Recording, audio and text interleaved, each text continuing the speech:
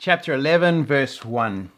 When Jesus had finished instructing his 12 disciples, he went on from there to teach and preach in their cities. Now when John heard in prison about the deeds of the Christ, he sent word by his disciples and said to him, "Are you the one who is to come, or shall I look for another?" And Jesus answered them, "Go and tell John what you hear and see.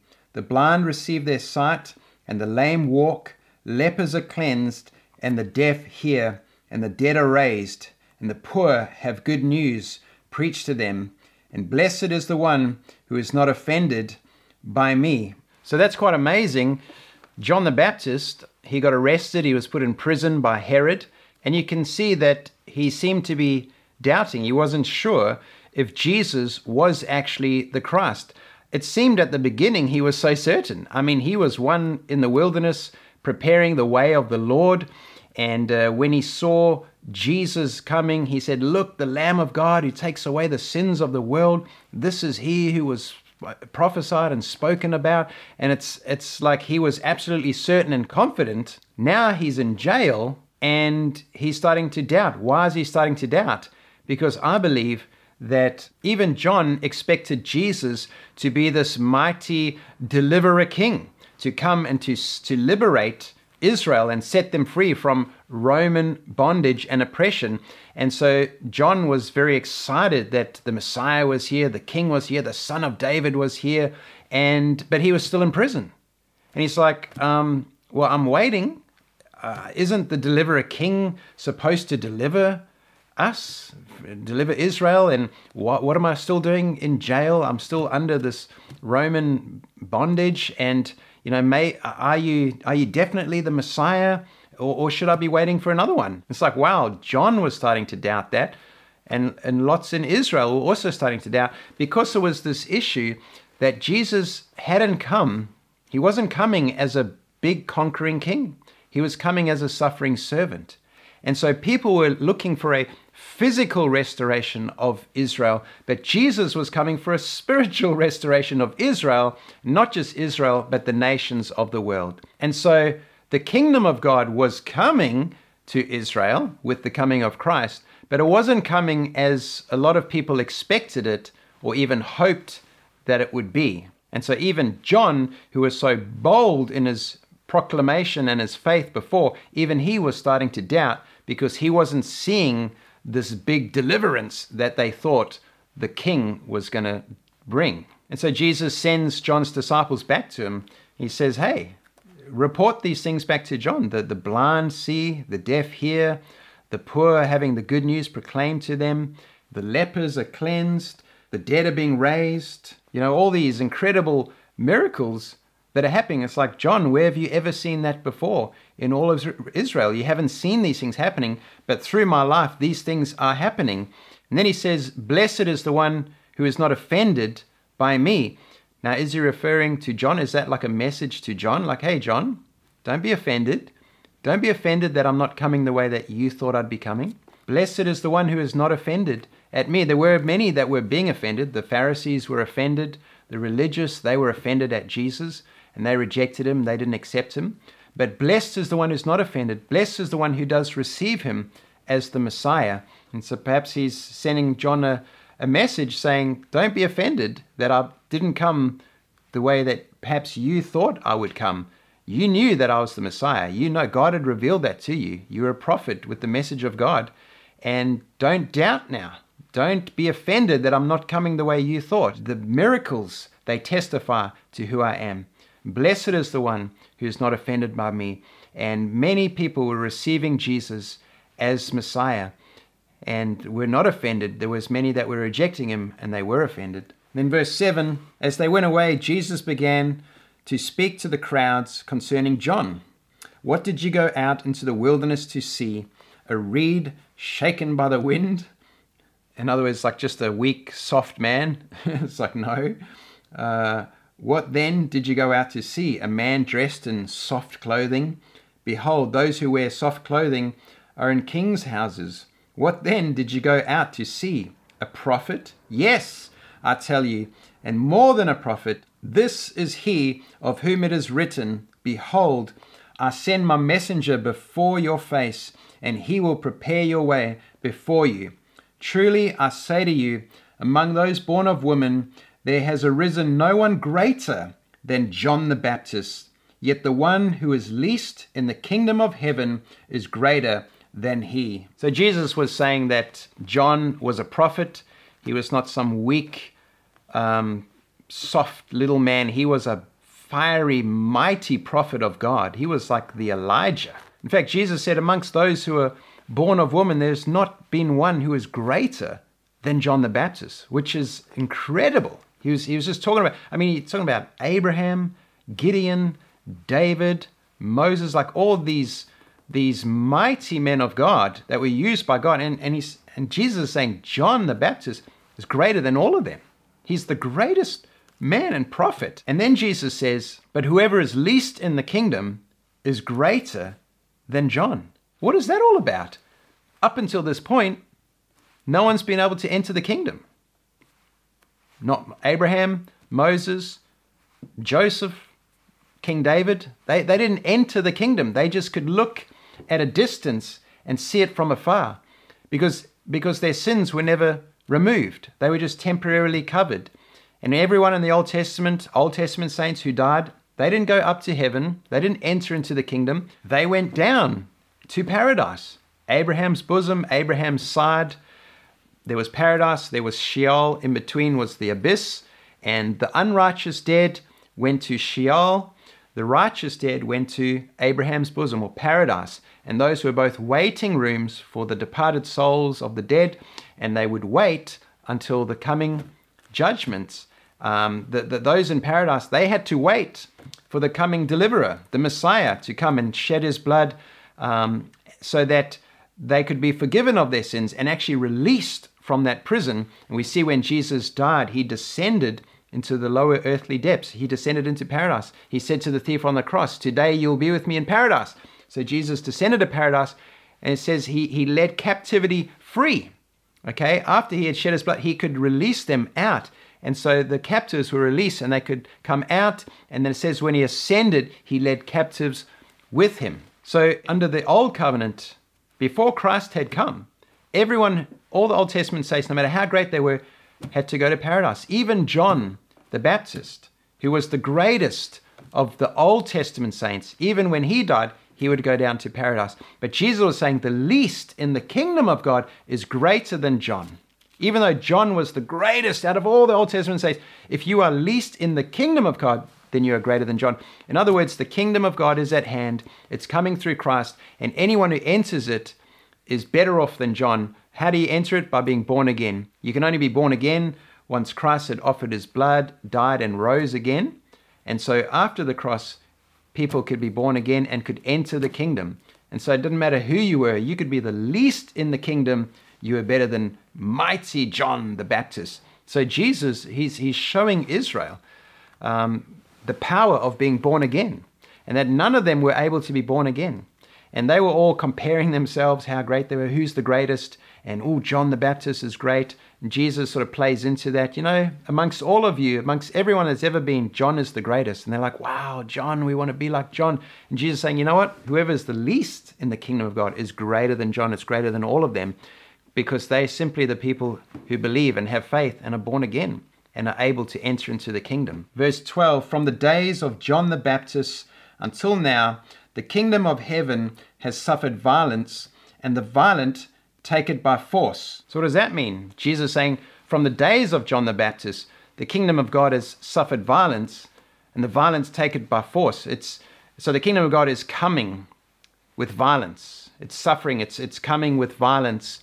And then the violent take it by force.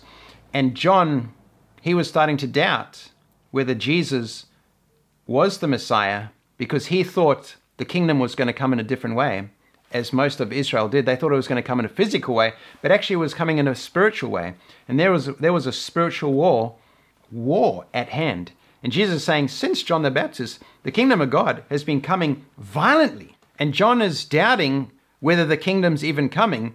But I am saying, no, the kingdom has been coming, and it's been coming violently.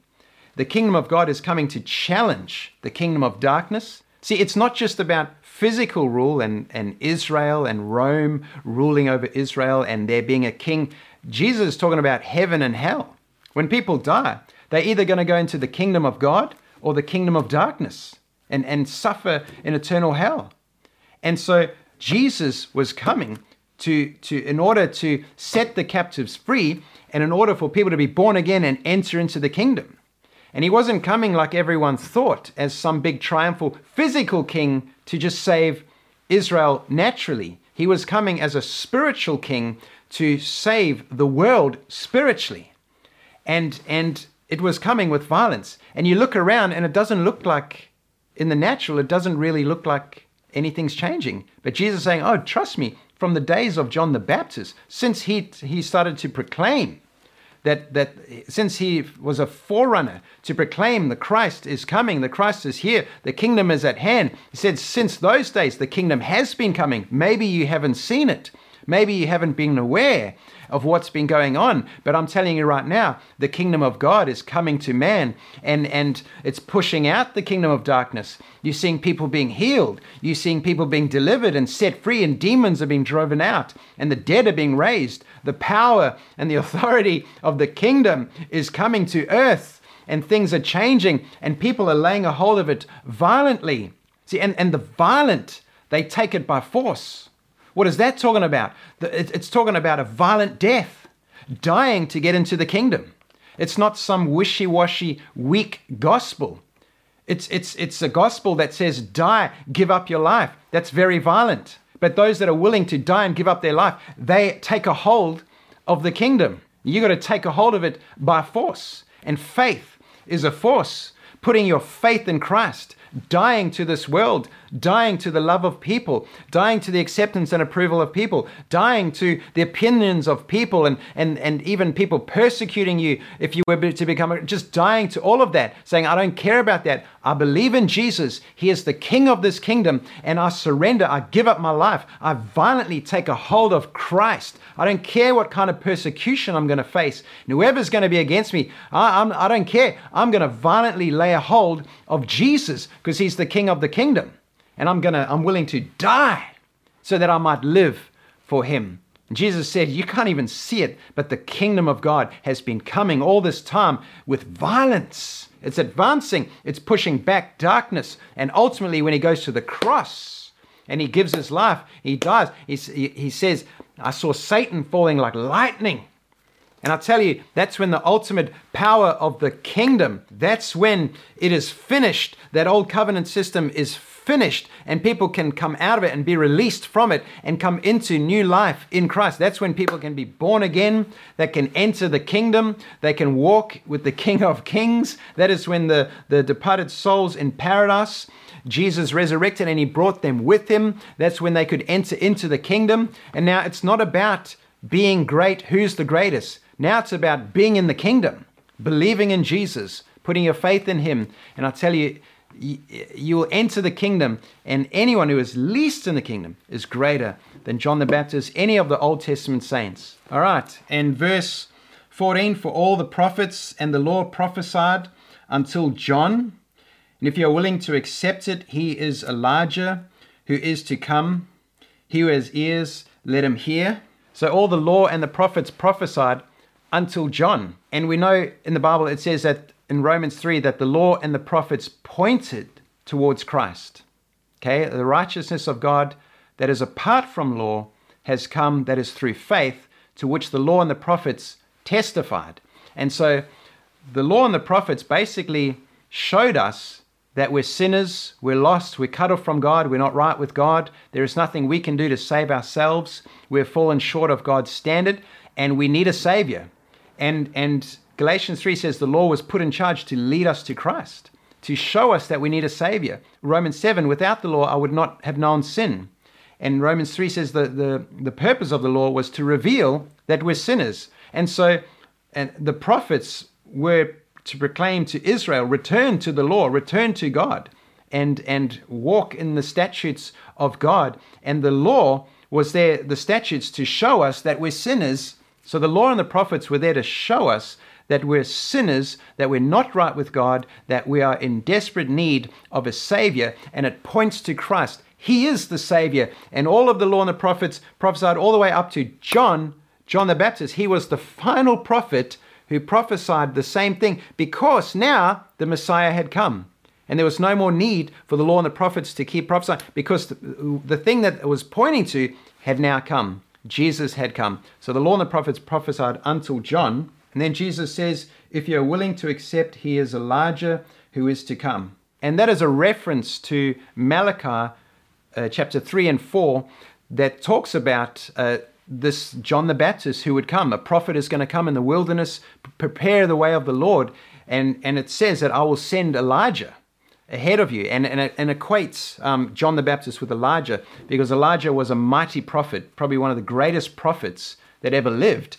And he was similar to John in clothing and what he'd wear, and that he wasn't softy. He was a tough, hard prophet, but he spoke by the voice of God, and it was prophesied that God would send Elijah ahead of the coming of the Christ. And so Jesus is saying, if you're willing to hear that, John actually is this Elijah, the one that was prophesied about, who would prepare the way of the Lord.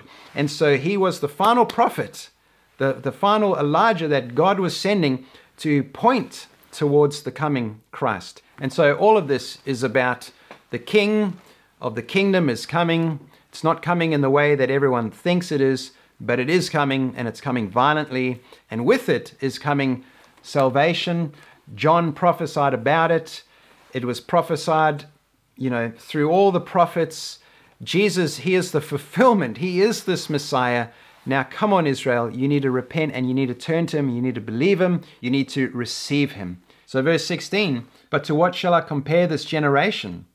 It is like children sitting in the marketplace and calling to their playmates. We played the flute for you, and you did not dance. We sang a dirge, and you did not mourn.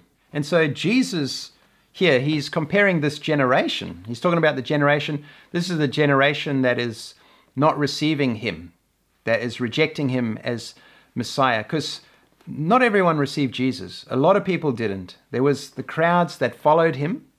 They received him and they loved him. But not everyone was accepting his message. And there was lots that didn't. You'll see he rebukes certain towns and cities for not believing when they should have believed.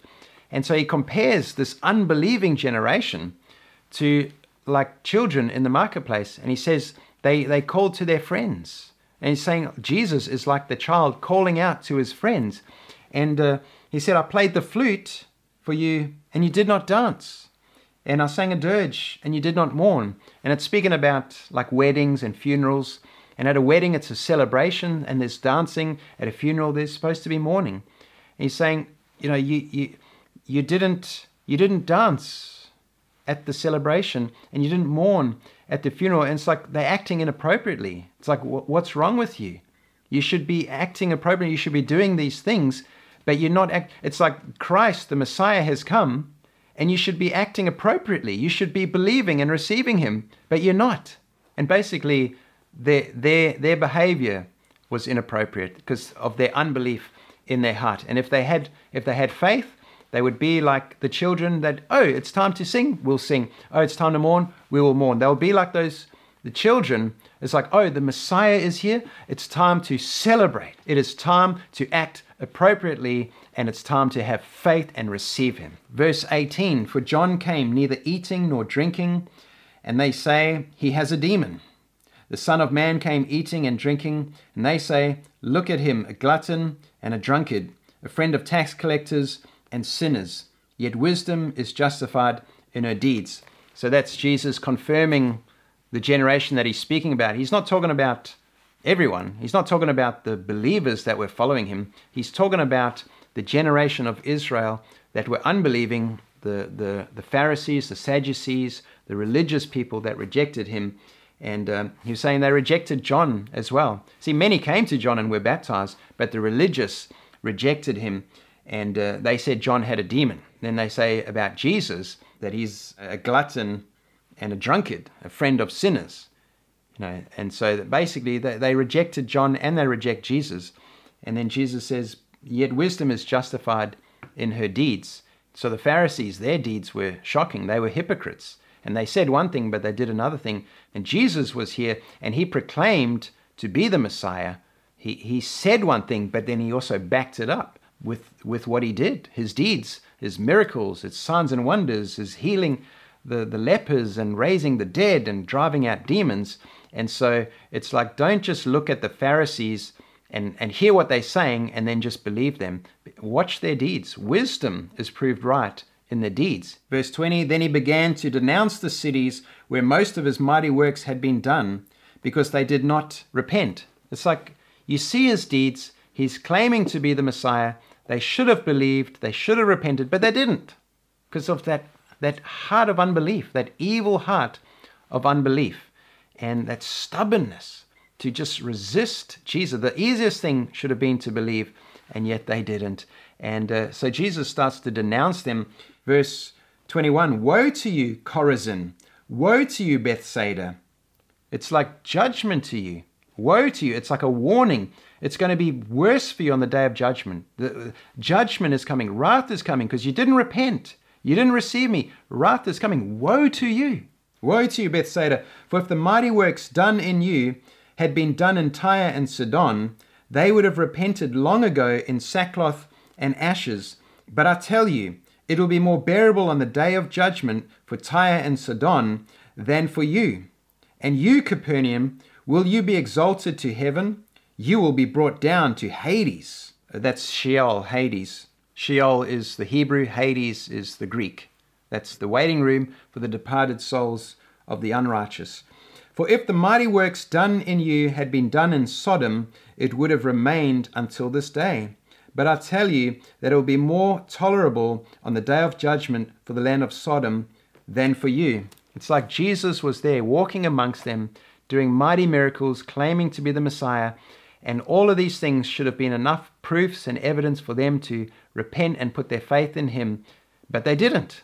They continued in their stubbornness and their unbelief, and they rejected him as Messiah. And Jesus he's just marveling at this generation. And he's saying, you're like children in the marketplace who didn't do the right thing, and you should do the right thing. And so he's speaking about coming judgment. Jesus wasn't just gentle Jesus, meek and mild. John the Baptist wasn't some cute little prophet. These are fiery men of God. John was a fiery man of God. Jesus wasn't soft and cuddly little teddy bear. He was a fiery man as well. He spoke the truth in love. He didn't pander to people. He didn't tell them what they wanted to hear. He wasn't afraid of offending people. No, he told people what they needed to hear. He told them the truth. And after speaking the truth to them and they refused to repent, the other truth is you're going to face judgment one day, and it's going to be worse for you than for Sodom, than for Nineveh. Nineveh repented. They heard the preaching of Jonah and they repented, and they were like an evil, heathen, Gentile city. You're Israel, God's chosen people, and here the Messiah, the one who was prophesied about, he's walking amongst you and you're not accepting him. How worse it'll be for you on the day of judgment. You, of all people, should be receiving Christ as Messiah. And he just seemed to marvel at their unbelief. And then verse 25, at that time Jesus declared, I thank you, Father, Lord of heaven and earth, that you have hidden these things from the wise and understanding and revealed them to little children. Yes, Father, for such was your gracious will. And so Jesus, he's just recognizing that all of these towns and these cities that are rejecting him, they're not wise and understanding. They think that they're wise and understanding because of their works and their religion and their law. But if they were wise and understanding, they would have recognized Christ and received him. But they couldn't, because they were blinded by the veil, the veil of religion, the veil of works, whereas Christ was grace, and he was the Spirit, where God gives us salvation through grace by having faith in him. But that's contrary to the law. The law is all about works and what we must do. And so they couldn't see Christ. They were blinded by their own self-righteousness and their works. And Jesus said, God, you've hidden it from the, quote, wise and understanding, because they're not that wise and understanding. But in comparison, you've hidden it from them and you've revealed it to little children. And so Jesus often speaks about little children. If you want to enter the kingdom, you need to have faith like a child. And the kingdom of God belongs to such as these. And what he's saying is that children are innocent and uncomplicated. They just have such an uncomplicated faith. They trust their parents and they just believe. And so God has revealed it to little children, those that are willing to have faith. God will reveal his mysteries and his gracious will and plan for salvation. Verse 27, all things have been handed over to me by my Father, and no one knows the Son except the Father, and no one knows the Father except the Son, and anyone to whom the Son chooses to reveal him. So again, it's this mystery that has been revealed. It's that Jesus is from the Father has sent him, and if you're prepared to have faith like a child and not be so wise in your own understanding, then you will see. And Jesus wasn't just choosing, I'll reveal him to you, but not to you. He was revealing himself to those that were willing to see, who had eyes to see and ears to hear. But the wise, in their own understanding, they don't have eyes to see and ears to hear because they're blinded by their own self-righteousness and their own works. And they're not looking for Christ and for a Savior. And so they're blind, they can't see it. But God is revealing himself to those who would have faith. And so all these Pharisees, they claim to know the Father, and yet they didn't know the Son. If they knew the Father, they would know the Son. The Son was walking amongst them, and yet they couldn't see him, they didn't know him, they didn't receive him, they didn't believe him, they rejected him. But Jesus, he revealed himself. Everyone that had faith, that believed, they just saw him. In verse 28, come to me, all who labor and are heavy laden, and I will give you rest. Take my yoke upon you and learn from me, for I am gentle and lowly in heart, and you will find rest for your souls. For my yoke is easy and my burden is light. So who are the people that were heavy laden and burdened? Well, this was Israel that was laboring under the heavy yoke of the law. The law demanded what we were not able to give. This incredibly high standard that no one could come up to. But Israel was under the law, and they were laboring under the law and trying to fulfill the law. And the Pharisees kept heaping more laws on top of them and just crushing them. They were never going to be good enough, and never can earn your own righteousness, never be good enough in the eyes of God. You carry around such a sense of failure, of shame. I'm falling short.